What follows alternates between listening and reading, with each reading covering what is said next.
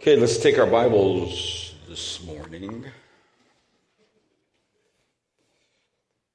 Let's take our Bibles this morning and turn to the Gospel of Mark.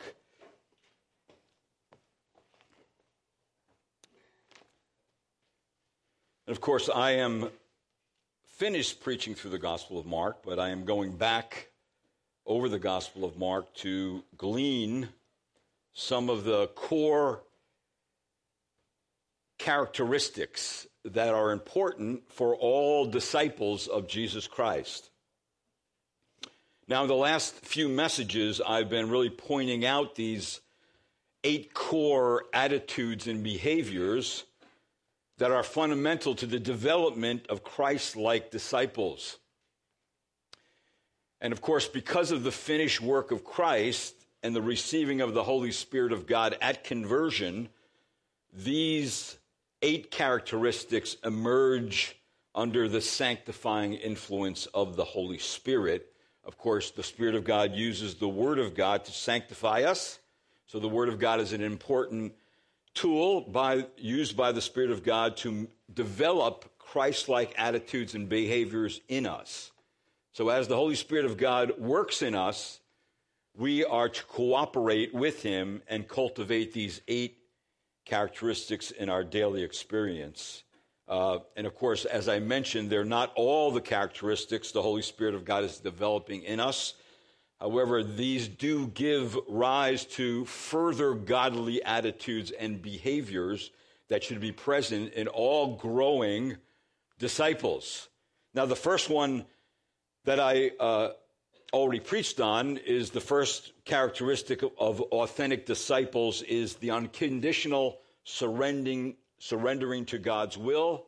Another way, of course, of saying that is being obedient to the Lord. A second characteristic of authentic disciples is uncompromising faith in God.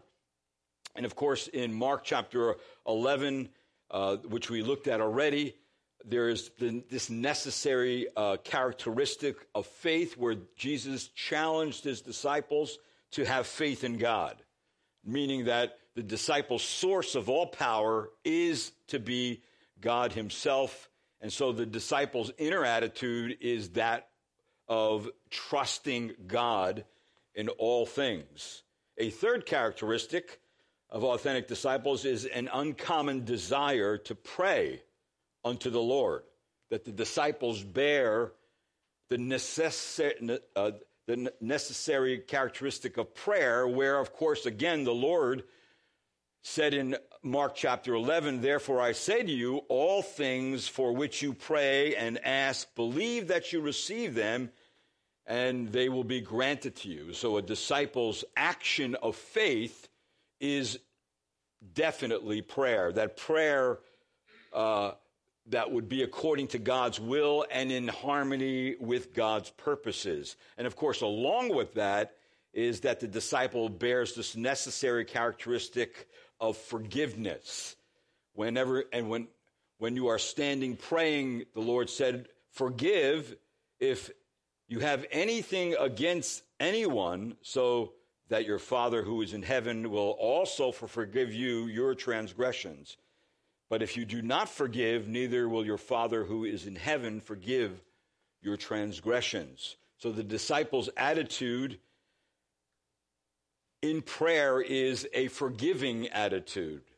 It is an attitude where they are trusting God, where they're loving the Lord. And of course, we know that we ought to forgive because God has forgiven us a multitude of our sins, in fact, completely, where we do not have to fear that we would stand in judgment of our sin because of what Christ has done for us on the cross. All right, so that leads me today, on this Lord's Day, to the fourth of the 8 characteristics of authentic Christ-like disciples. And the fourth one is this.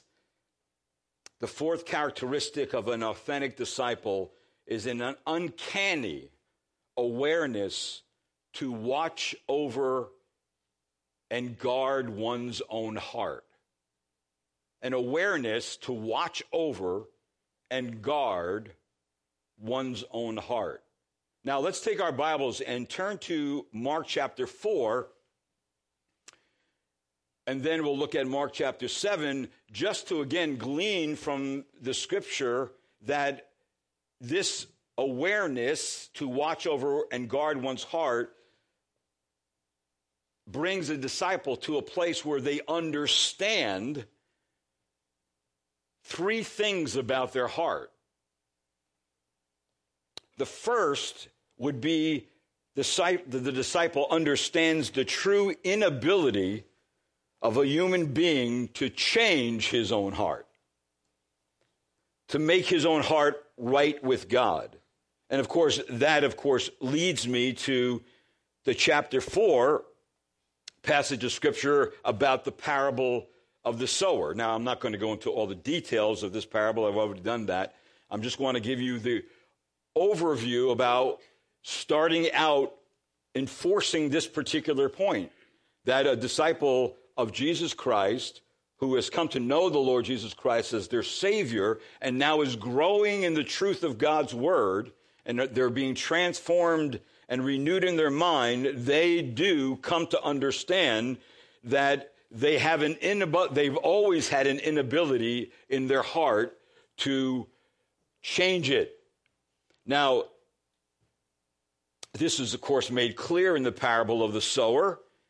In the parable of the sower, it shows us how the human heart hears and responds to the Word of God. Of course, Jesus explains this story to us, and he tells us the different characters. The scripture tells us the different characters of the story. The sower goes out to sow seed. This is Christ himself. This is also preachers of the gospel, or anyone who broadcasts the seed of the gospel of the kingdom by using the Word of God. And then, of course, what does the seed represent? The seed represents the gospel, the Word of God, and, of course, the Word of the kingdom, and of the message of how to enter the kingdom of God and the gospel of salvation. Of course, the evil one mentioned in this passage is Satan, and the four soils mentioned in this parable, of course, the soils represent the heart and how various people receive the Word of God. The heart of the hearer is the spiritual equivalent of soil receiving the farmer's seed. Now, as we look at this parable, take notice that there is nothing wrong with the sower or the seed. The problem is the condition of the soil. See, the soil that is not properly prepared will never bear a crop. The important point in the spiritual lesson of this parable is a person's response to the gospel depends primarily upon the preparation of a person's heart. That this parable showed the necessity of the divine work in the heart of a person before they can even have spiritual understanding, before they can be brought into the kingdom of God, and before they can actually bear fruit. Now let's look at each one, the four classes of hearers, or the heart, in verse number 15 of Mark chapter 4. We have the roadside soil, and this would be the hard heart. It says there in verse 15, these are the ones who are beside the road where the word is sown, and when they hear, immediately Satan comes and takes away the word which has been sown in them. Now, this person hears the word of God, but does not receive it. This is the hard-hearted, double or tough-minded, unresponsive, negligent, sometimes scoffing and hostile individual, and they are those who the Proverbs describe as the one who hate knowledge and shun instruction. The truth seems to bounce off them. So the word never penetrates their heart. It remains a heart that has never been loosened up by the conviction or the sorrow or of sinful behavior or wrongdoing. And because of the outpouring of sin upon the heart, it just gets harder and harder and more unresponsive to God and his word of salvation. So they did not seriously hear or carefully consider the message of salvation, and as a result, the word of God is snatched by Satan from the surface of their understanding, and so they are hardened to the gospel and they receive nothing. And then there's, secondly, in verse number 16 and 17, the shallow rock-based soil, or the shallow heart.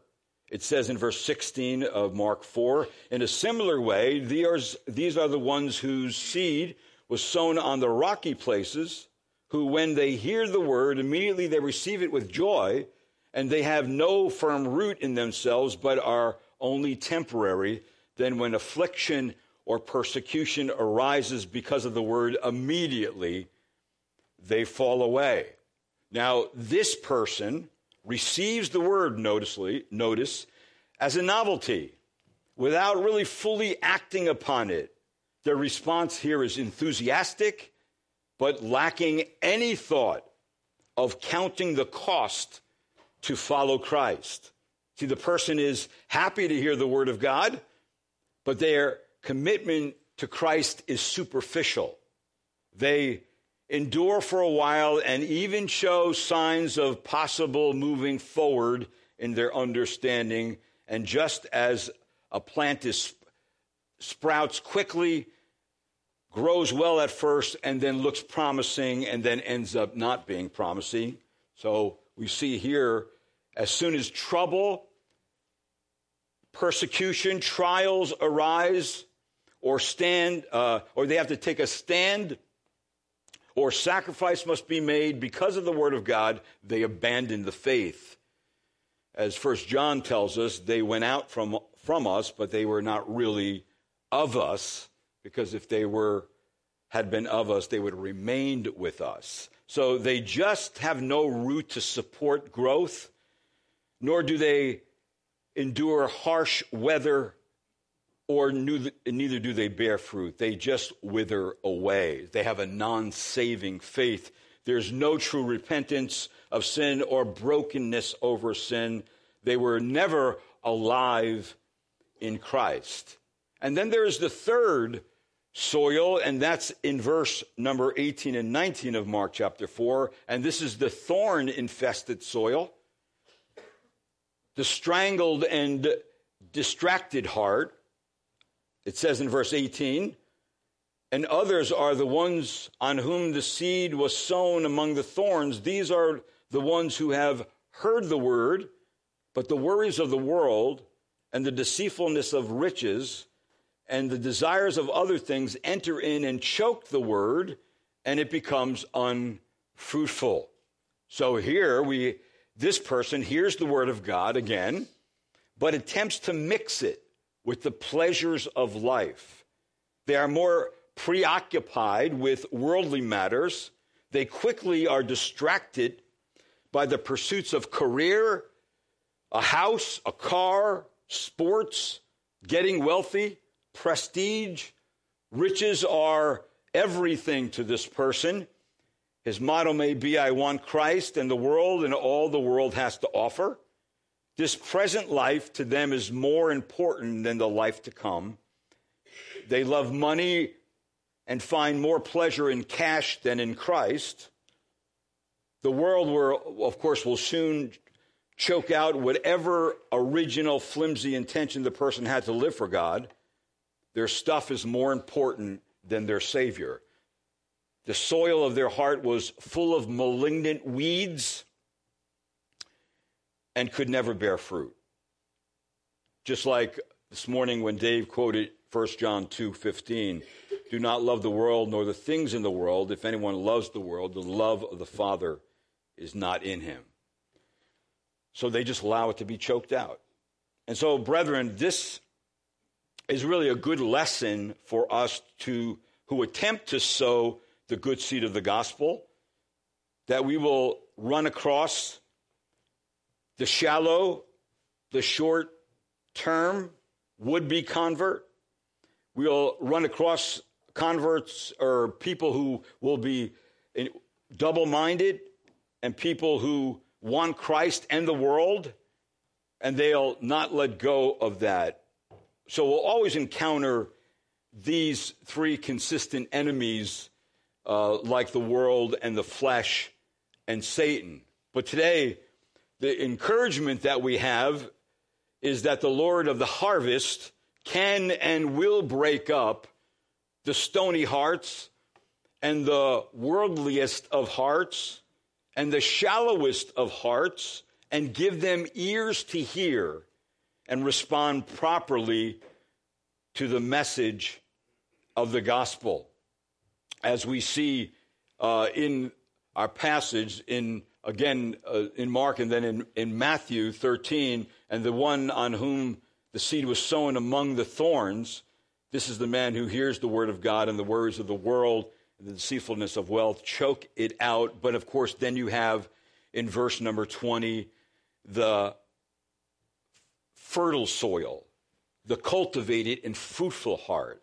It says in verse 20, and those are the ones on whom the seed was sown on the good soil, and they hear the word and accept it and bear fruit 30, 60, and 100-fold. Now, of course, we see this, that it's all about the heart of man and how the heart of man needs to be cultivated by a divine act so the person can actually receive the word of God and respond to it in a proper way where the seed begins to be embedded in their heart, and then that seed begins to grow and bear fruit. So this person receives the word of God with an honest and an understanding heart. And of course, necessarily, they bear fruit. For if there's no fruit, there's no salvation. The proof of salvation is fruit. Even Christ said, you will know them by their fruits. So then the Christian continues to grow. The Christian disciple continues to grow by the word of God. Tribulation, trouble, persecution does not deter them. Worry, wealth, personal desires, sinful cravings do not distract them. Their ears are wide open. Their hearts are receptive to the word of God, and the word of God is received and takes root and bears fruit. And the real fruit of a Christian is the fruit of holiness and Christian character and good works and passion for others to come to Christ, a desire to use their spiritual gifts to build up the body of Christ, a sharing what they have, a thanking the Lord, a praising the Lord, a worshiping the Lord, of sinning less, not becoming sinless, but sinning less, and of course, enduring whatever the Christian life throws at them. No matter what happens, they don't stop following Christ. So, in this whole process of sharing the faith with lost sinners, we must understand it is the heart, the mind, and the emotions and the will that need to be transformed. And only God, through the gospel message, can change and regenerate the heart. If you are sitting here this morning and you know the Lord Jesus Christ as your Lord and Savior, you know now that it wasn't merely your decision that brought you to that point. A whole lot of sovereign activity was used upon you to bring you to the place where now you understand the gospel of Jesus Christ. You understand that you're under the judgment of sin, and God has every right to hold judgment upon you, and that if you don't escape the judgment by trusting in Christ as your Lord and Savior, you will be lost forever. So when somebody understands that, then they receive the word of God, and then God plants his seed in your heart, and that seed begins to grow. And throughout church history, there has been a vast amount of preaching, but the result has always been the same. Only some hearts are penetrated and produce fruit. Only some hear and want more and get more. And that's part of being a believer. You never are satisfied. You want more. You're never satisfied with your growth. You want more Christ-likeness. You want more holiness. You want more godliness. That's the desire that the Spirit of God produces in your heart. And so you start throwing off baggage. You're lightening the ship, and you're throwing off sin and all kinds of distractions, and even things that are not sinful you're throwing off because they hinder you from running the race and running the Christian, living the Christian life in a way that honors God. So in other words, there must be a divine work in the heart before there can be spiritual understanding, before there can be salvation, before there can be fruit bearing. Now, you have to ask yourself a question, several questions. Actually, are you a ready listener when the Word of God is being preached? Are you receptive and sensitive to God's truth? Do you allow the Word of God to settle down into your life and into your thinking so that it turns you from sin to the Lord Jesus Christ? And do you see, and do others see the Holy Spirit of God producing fruit in your life? And have you had, and do you still have the desire, the craving for the Word of God that a baby has for its mother's milk? See, do you have that? That is important to know. So a real disciple is a person who comes to understand, listen, I didn't get saved because I made a decision. I got saved because there was a divine work on my heart that brought me to repentance and faith in Christ. And now I'm a believer, and now I should be bearing fruit. That's the first thing. The second thing a disciple comes to understand about their own heart from the Word of God is this. The disciple understands the true nature and source of the human being's filthy heart. Now let's look at Mark chapter 7 and verse 14 through 23.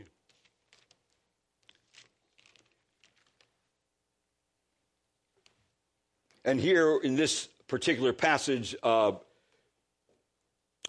Christ calls his disciples to himself in order to correct the gross error of the religious leaders of the day.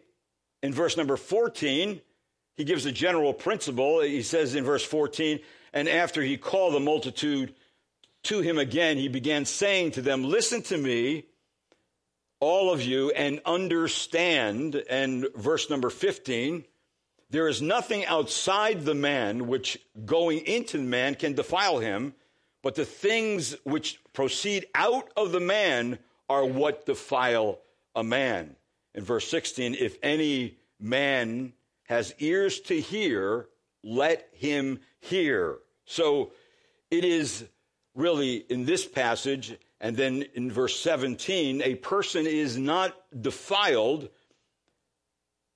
morally by what they eat. Of course, there's a passage of Scripture about eating, that the religious leaders thought everything you had to wash your hands and do a ritual before you can eat so you don't get defiled by food. And Jesus is simply saying, listen, a person is not defiled morally by what he eats, even if his hands are not ceremonially washed. Defilement is not physical, but moral and spiritual. In verse number 17, it says, and when leaving the multitude, he had entered the house, his disciples questioned him about the parable, and he said to them, are you so lacking in understanding also? Do you not understand that whatever goes into the man from outside cannot defile him? Verse 19, because it does not go into his heart, but into his stomach, and then it is eliminated.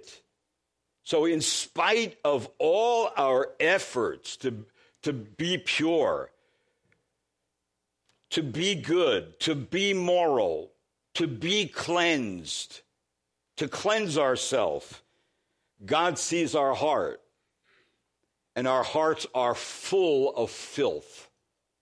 But see, we don't see ourselves like that. We didn't see ourselves like that before we got converted, because the world tells us that we all are good, and we have goodness inside of us, and we have a divine spark inside of us, and therefore all of us are somehow have some element of producing something good from our heart. But no, according to Scripture, in our natural state, we are all unfit for the presence of God. Jesus, again, in verse number 20 of chapter 7 and through 23, now since food does not pass into the heart, how can it possibly defile? It can't. What really produces defilement, nothing that comes from the outside makes us unclean. Defilement, again, is moral and spiritual, and it always involves the heart. The heart is the center of personality, where its will and its thoughts dwell. When the contents of the heart spill out, how do they spill out of us? They spill out in words. They spill out in actions and behaviors. These are the things that defile a person. In verse number 20 of Mark 7, and he was saying, that which proceeds out of the man, that is what defiles the man. For from within, out of the heart of men. See, what defiles a person is their own thoughts, their own words, their own actions, which are the product of their own heart. In other words, it's already all there in your heart. In verse number 21, he lists 12 sins.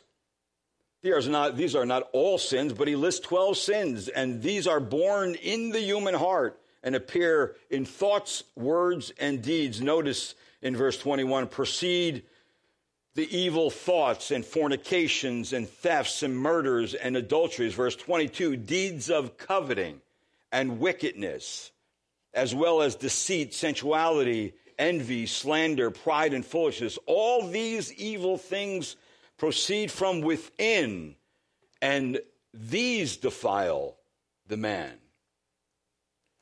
Now, what is really wrong with the world? Why can the world be such a miserable place to live at times?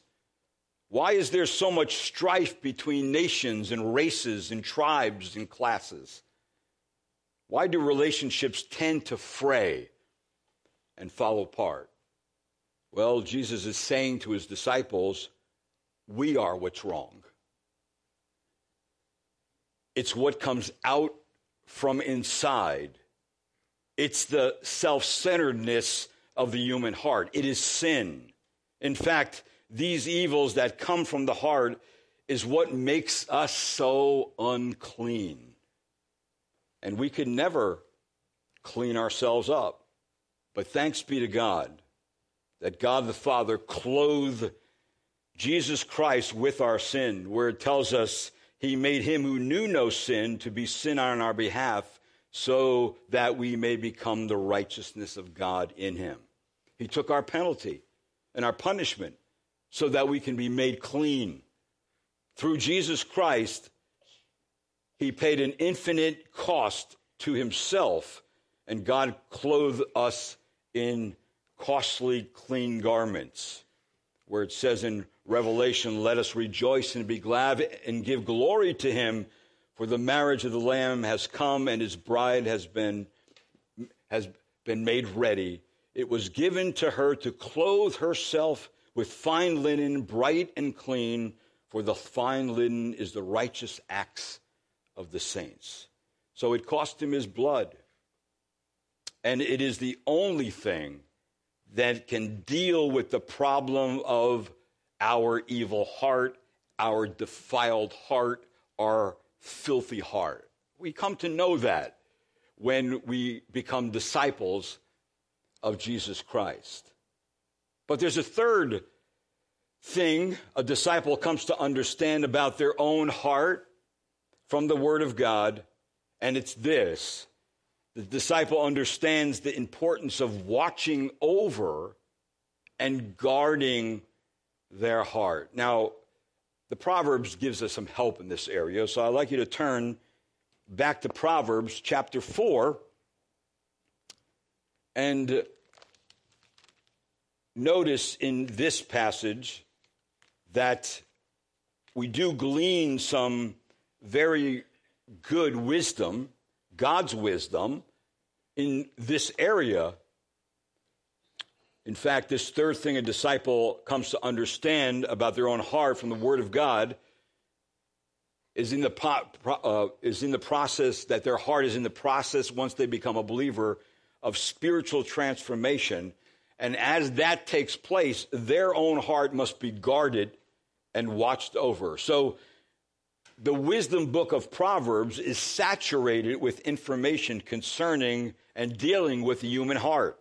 A person who fears God and grows in and seeks godly wisdom will have an advantage over the sinful heart. Jesus' disciples will keep actually that advantage when they stay true to the wisdom that they have been learning along the way from the Word of God. Now, the first way a disciple keeps this advantage is found in verse number 20 through 22. The first thing is by maintaining a dogged attentiveness to familiar truths. Notice what it says in verse number 20. It says, "My son, give attention to my words." Now, if you look up to chapter 4 of Proverbs, verse number 1 and 2, it says, "Hear, my son, the instruction of a father, and give attention to that you may gain understanding, for I give you sound teaching. Do not abandon my instruction." In other words, that the first thing, the teacher positions himself as one who has authority over the knowledge of his son, the intimacy. He has intimacy with his pupil. The teacher prods the student to see how weighty and serious the wisdom teacher's words are for skillful living. Therefore, the path that God laid out in wisdom is both all demanding and all rewarding. It offers its prizes of life and honor and esteem and security and success. It also asks for total surrender to its claims and its direction. So this particular person who's seeking wisdom, there's no half-hearted, fence-straddling type of commitment here. The way of life calls for a constant vigilance, self-discipline, and a singleness of mind and purpose. And so if you notice, it says the first thing the person does is they bend their ear to the instruction, meaning that they take it seriously. It says in verse number 20, "Incline your ear to my sayings." In other words, don't stop listening. We have imperatives here. In this case, if you want to reap the results of wisdom, you must doggedly maintain the attention of the teacher's words. "My son, give attention." Here we have the consecrated, the concentration of a craving and single-hearted devotion to discovering and doing what is right in the midst of the powerful drive of will and heart. In other words, if you will remain a pupil of wisdom, if you will remain a pupil of the Word of God and give yourself regularly to it, that this wisdom from the Word of God will match the intense cry that is in your heart and the powerful inclination you have in your own heart to go in the opposite direction. It's that rebel inside of you that I've been talking about, that your ears are to be attentive. But then, and notice in verse number 21, again, because these things are going to come out of you, it mentions the ears, and now it mentions the eyes. It says in verse 21, "Do not let them depart from your sight." This leads into the very thing that can cause wisdom to be lost from view, our own heart. Why? Because there's a fundamental fact about your own heart. It doesn't like to take orders from the mind, especially when the mind is being transformed by the Word of God. There's that spiritual battle that you have inside of you, that the Spirit of God is leading you one way and transforming your mind, and the old remaining corruption is saying, I don't want to do that. I want to do the complete opposite of that. And of course, the time will come for all of us when we don't feel like doing the godly thing. We don't feel like responding in the right way. But that's the most dangerous position that any one of us will ever be in. And the reason for the danger is when you take a brief intermission and stop looking at the teaching of wisdom, you make yourself vulnerable to your own will and affections. In other words, your rebel voice inside of you becomes louder than the voice of God, the voice that comes to us through the Word of God. And so we're left to our own affections and our own feelings and our own will. It was Elizabeth Elliot in her book, Passion and Purity, who wrote, as I grew into womanhood and began to learn what was in my heart, I saw very clearly that of all things difficult to rule, none of them were more difficult to rule than my own will and affections. Now, hopefully, in your life, in your Christian walk, you have discovered that. So that means if I've discovered that, then I must guard over the inclination to go the opposite direction of what God wants in my life. If I pay too close attention to my own fragile heart, if you pay too close attention to your own fragile heart, you will listen to your rebel voice and it will sway you in the wrong direction. That means the sooner you and I become acquainted with the contents of our own heart, the better. In fact, this is the teaching of wisdom. This is what Jesus' disciples are aware of. As you look through the Gospels, this is what they become aware of. And then, of course, if you notice in verse 21 of chapter 4, they also have a retentive heart. It says, notice, this teaching that I'm receiving from the Word of God, it says, keep them, in verse 21, in the middle or the midst of your heart. We are not to let the wisdom we have been taught leak out from the vault of the core of our being. We are to guard it there, keep it there, like 2 centuries, 2 guards, armed guards, guarding your heart to keep what you already have there so you don't lose it. So we can't relax. We can't let down our guard as believers. In fact, we were admonished this in chapter 2 of Proverbs, where it says in chapter 2 in verse number 3,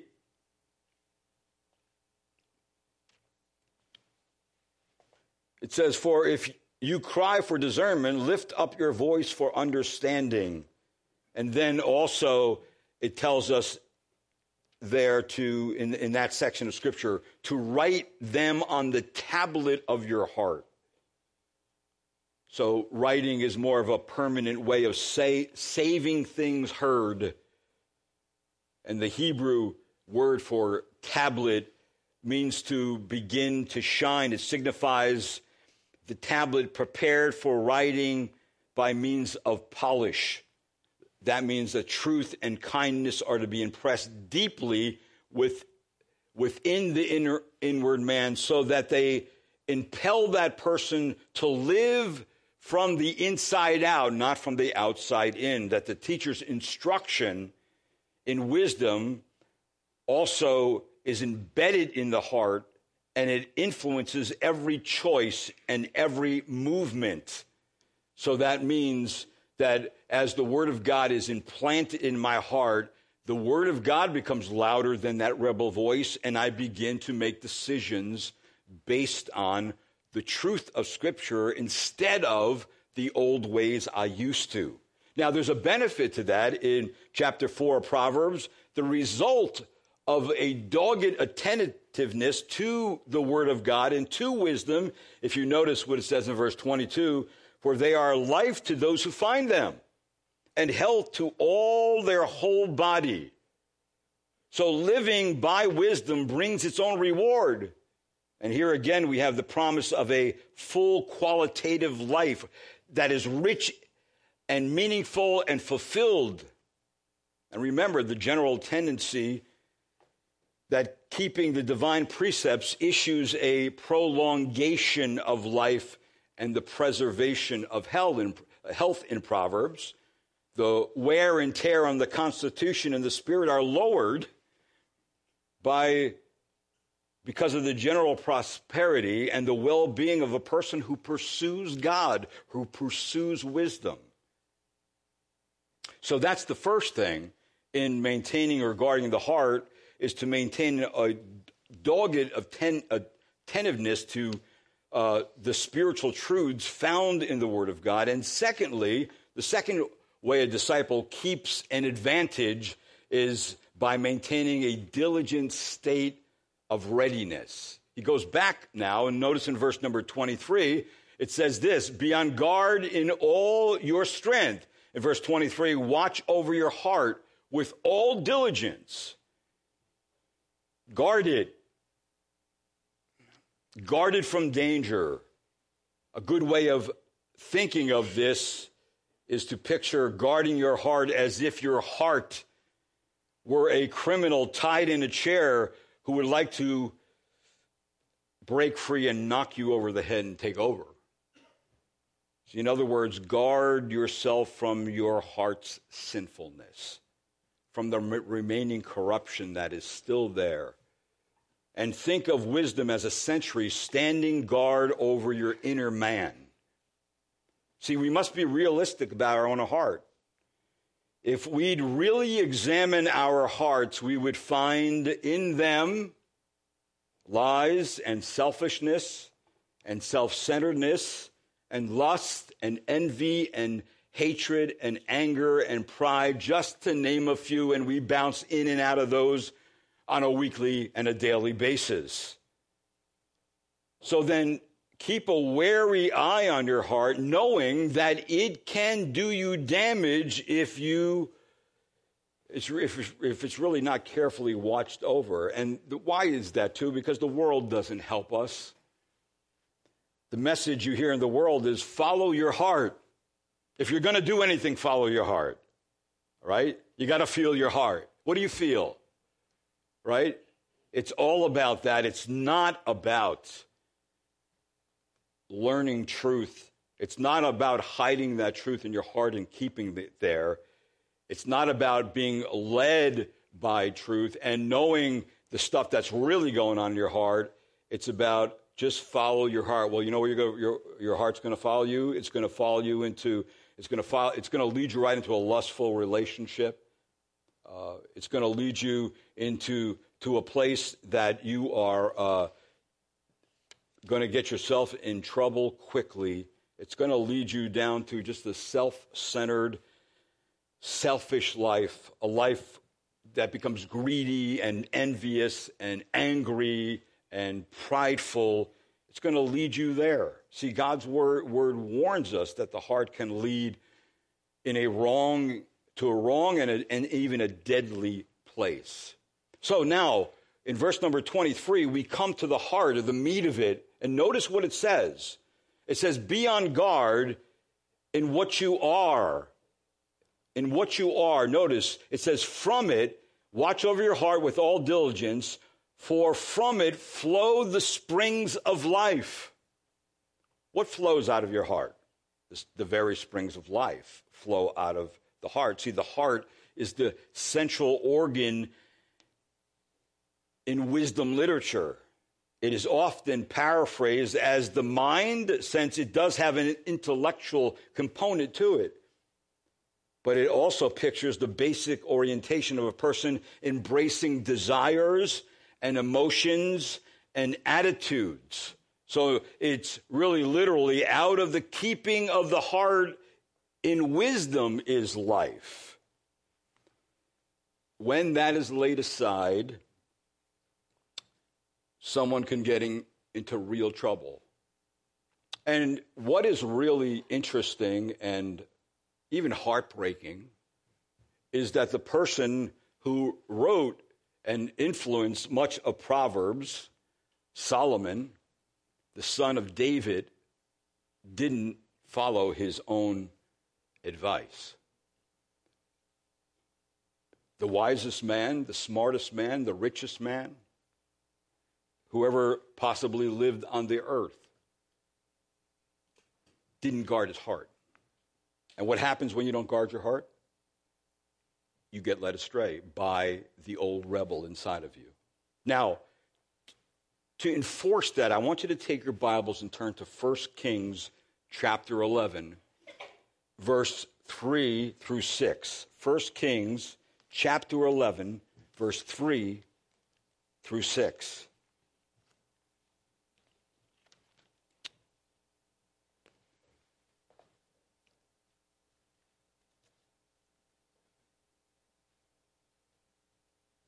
All right, to cut to the chase, look at verse number 3.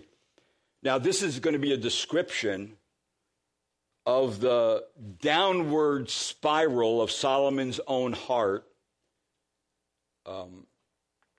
It's really more of a picture of his mental lapse, his not guarding his heart. It's a downward move away from the wisdom of God and a willful giving into the powerful inclinations of his own heart. See, David, who taught Solomon, and Solomon, who taught his sons, jettisoned wisdom and turned away from the wisdom giver. And if you notice in verse number 3, it says, and he had 700 wives, princesses, and 300 concubines, and his wives turned his heart away. Verse 4, for it came about when Solomon, who was old, his wives turned his heart away after other gods. And his heart was not wholly devoted to the Lord his God, as the heart of David his father had been, for detestable idols of the Ammonites. And Solomon, in verse 6, and Solomon did what was evil in the sight of the Lord and did not follow the Lord fully as David his father had done. Now the Lord was angry with Solomon because his heart was turned away from the Lord, the God of Israel, who had appeared to him twice and had commanded him concerning this thing, that he should not go after other gods, but he did not observe what the Lord had commanded. So Solomon was deceived by the sinfulness of his own heart, and he followed it. And then he followed the idolatrous women that he was involved with. Then he began to turn his heart away from God, and he did not even put into practice his own wisdom. So in other words, we need to guard our heart. Now, we have this permanent indwelling of the Holy Spirit of God to strengthen us, to guard our hearts. And so we need to depend on that. And the reason why it is necessary to guard the heart is to protect it from wrong thinking, as I mentioned several weeks ago. Guard the heart, the thoughts, the emotions, the will, and the spring will be clean. The spring of your heart will be clean when you guard those things and when you are constantly transformed by the Word of God. So maintain a good, objective observation and of observational skills of the Word of God, because inside your heart flow the very springs of life. The Bible tells us in Proverbs 23, give me your heart, my son, and let your eyes delight in my ways. Now, not only are you to guard be on guard in all your strength. Not only are you to be on guard in what you are, but you're also to be on guard, verse number 24 of Proverbs chapter 4, in what you say. It says, put away from you a deceitful mouth and put devious lips far from you. Now, here we have another imperative for us. Colin Delich, the Old Testament commentary, said the man's utterance is understood to express and be identical with his thoughts and purposes. In other words, speech reveals your inner thoughts. So crucial are words as windows to the inner life of a person. The purpose here is to put away devious and crooked speech, thus to avoid the superficial habits of speech like cynical talk and just deceit and lies and grumbling and complaints, and also including gossip and rudeness and sarcasm and half-truths and exaggerations. All will come when there's a well-established habit of thought. But if there's a well-established habit of guarding the heart, then you'll be checking off what not to say. You'll be looking for the right words to say, and a wise person will be a straight talker. But notice in verse number 25 of Proverbs 4, we're also to be on guard in what we see. It says, let your eyes look directly ahead, and let your gaze be fixed straight in front of you. In other words, the eyes are synonymous with direction and decision to make the right choices. There's two words for eyes. A second one seems to mean eyelids or eyelashes. And the root Hebrew word relates to flying or indicates the fluttering of the eyelashes or the eyes. See, youth have kind of like tunnel vision, and they usually do that without blinking. But here we see that wisdom is in the presence of one who has understanding, and the eyes of the fool flutter. They are on the ends of the earth. They go all over the place to find out how they can fulfill their sinful desires and passions, where someone who is living by wisdom is someone who keeps their gaze straight. They keep it straight ahead of them. The perceptive person looks straight ahead at wisdom and fixes their eyes on the goal and allows nothing to turn them to the left or to the right. In other words, the goal is spiritual transformation. The goal for a disciple is Christ-likeness. And then, of course, one other thing that we're to be on guard to is in verse 26 and 27, but simply is where you go and who you go with. It says, watch the path of your feet.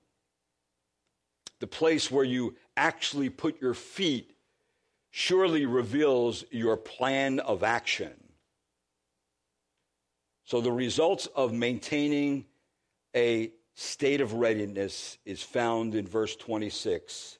It says, and all your ways will be established. Literally, you will have a firm foundation.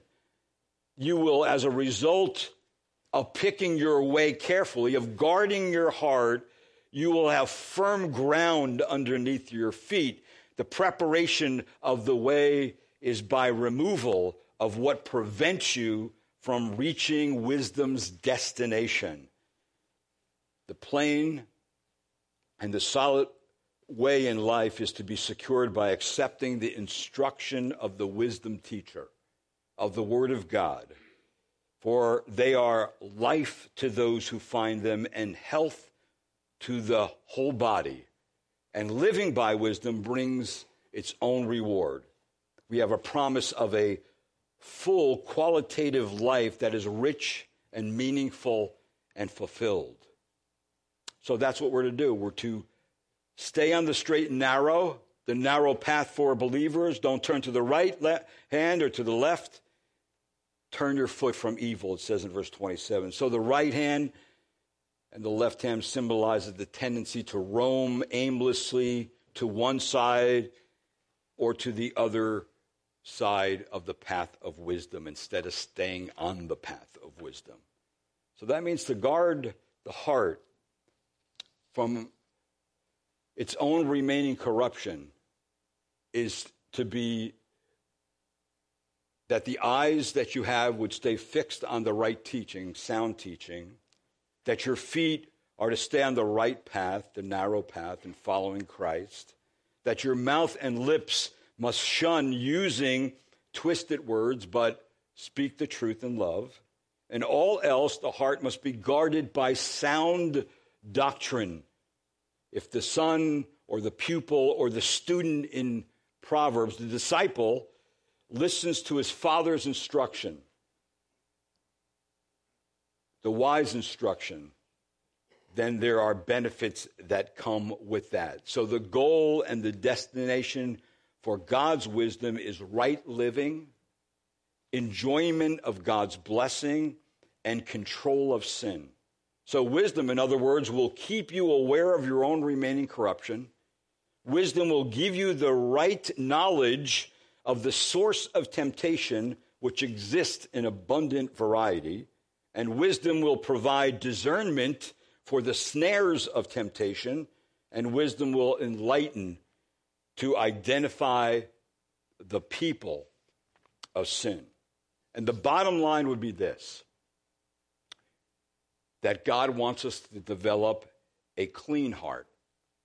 Like David said, "Oh, create in me a clean heart, O God, and renew a steadfast spirit within me." God wants us to develop a glad heart. It says in the Psalms, "Therefore my heart is glad and my tongue rejoices. My body also will rest secure." And God wants us to develop a steadfast heart. Where the Bible says in Psalm 37, "My heart is steadfast, O God. My heart is steadfast. I will sing praises. My heart is steadfast, O God. I will sing and make music with my whole soul." And the bottom line is this, Proverbs 23:7, "For as a man thinks in his heart, so is he." So, in other words, that our heart is like a fountain. It's going to spew out good water, or it's going to spew out bitter or bad water. So we ought to take great measures when we understand what's going on in our own heart that will keep it from and protect it from going the way of the rebel voice and listening to the Spirit of God and the Word of God. And when we do that, then we will begin to take very seriously this whole understanding of guarding our heart. Now, let me just end with this. Peter Marshall, a former chaplain of the United States Senate, loved to tell a story called The Keeper of the Spring. This simple tale really beautifully illustrates the importance of constantly maintaining the purity of our hearts. An elderly, quiet forest dweller once lived high above an Austrian village along the eastern slope of the Alps. Many years ago, the town council had hired this old gentleman as keeper of the spring to maintain the purity of the pools of water in the mountain crevices. The overflow from these pools ran down the mountainside and fed the lovely springs which flowed through the town. With faithful, silent regularity, the keeper of the spring patrolled the hills, removed the leaves and the branches from the pools, and wiped away the silt that would otherwise choke and contaminate the fresh water. And by the village became a popular attraction for vacationers. Graceful swans floated along the crystal clear spring. The mill wheels of various businesses located near the water turned day and night. Farmlands were naturally irrigated, and the view from the restaurants, the water sparkled. Years passed, and one evening the town council met with for its semi-annual meeting, and as the council members viewed the budget, one man's eye was caught by the salary paid to the obscure keeper of the spring. "Who is this old man?" he asked indignantly. "Why do we keep paying him year after year? No one ever sees him. Nobody even knows him. This man does no good. He isn't necessary anymore." And by unanimous vote, the council dispensed of the old man's services. Several weeks, nothing changed. But by early autumn, the trees began to shed their leaves. Small branches snapped off and fell in the pools, hindering the rushing flow of sparkling water. One afternoon, someone noticed a slight yellowish brown tint in the spring. A few days later, the water had darkened even more. Within a week, a slimy film covered the sections of the water along the banks, and a foul odor emanated from the spring. The mill wheels moved slowly. Some finally ground to a halt. Businesses located near the water just stopped. The swans migrated to fresher waters far away. Tourists no longer visited the town. Eventually, the clammy fingers of disease and sickness reached deeply into the village. The short-sighted town council enjoyed the beauty of the spring, but underestimated the importance of guarding its source. See, we can make the same mistake in our lives. Like the keeper of the spring who maintained the purity of the water, you and I are the keeper of our hearts. We need to consistently evaluate the purity of our hearts in prayer, asking God to reveal the little things that contaminate us. And as God reveals our wrong attitudes, our longings and desires, we must remove them from our hearts because, as the scripture tells us, we are to guard and keep our hearts. So we obey the Lord and not the old rebel inside. Amen? Let's pray. Lord, thank you again for the word of God. Lord, I just pray for all of us today. I pray that, Lord, as we just think of ourselves and we put ourselves in the equation, because, Lord, we all deal with this. We all know very well that we can easily fall into sin. We know sometimes our desires win over, and usually sometimes desires that are not good, that are evil even. So I pray, Lord, that you would definitely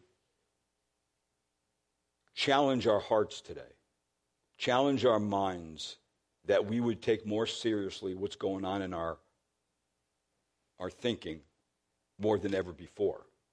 And I pray, Lord, as we find things that are impure, as we find things that contaminate the spring, I pray, Lord, we begin to jettison them, throw them all overboard.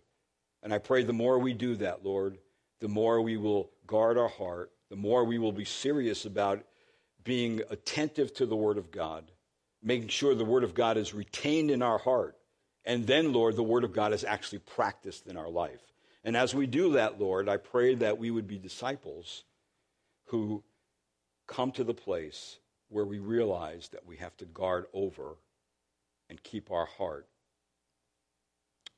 So, Lord, we can offer a heart to you that is honorable. Thank you, Lord Jesus, for what you have been doing in our life and all that you're going to do. I pray you would bless the rest of our day and week. I pray these truths would be embedded upon our mind. And I pray that we would actually begin to use them so, Lord, we can be disciples of Jesus Christ that are pleasing and have good understanding and put our knowledge into practice. And I pray this in your name. Amen.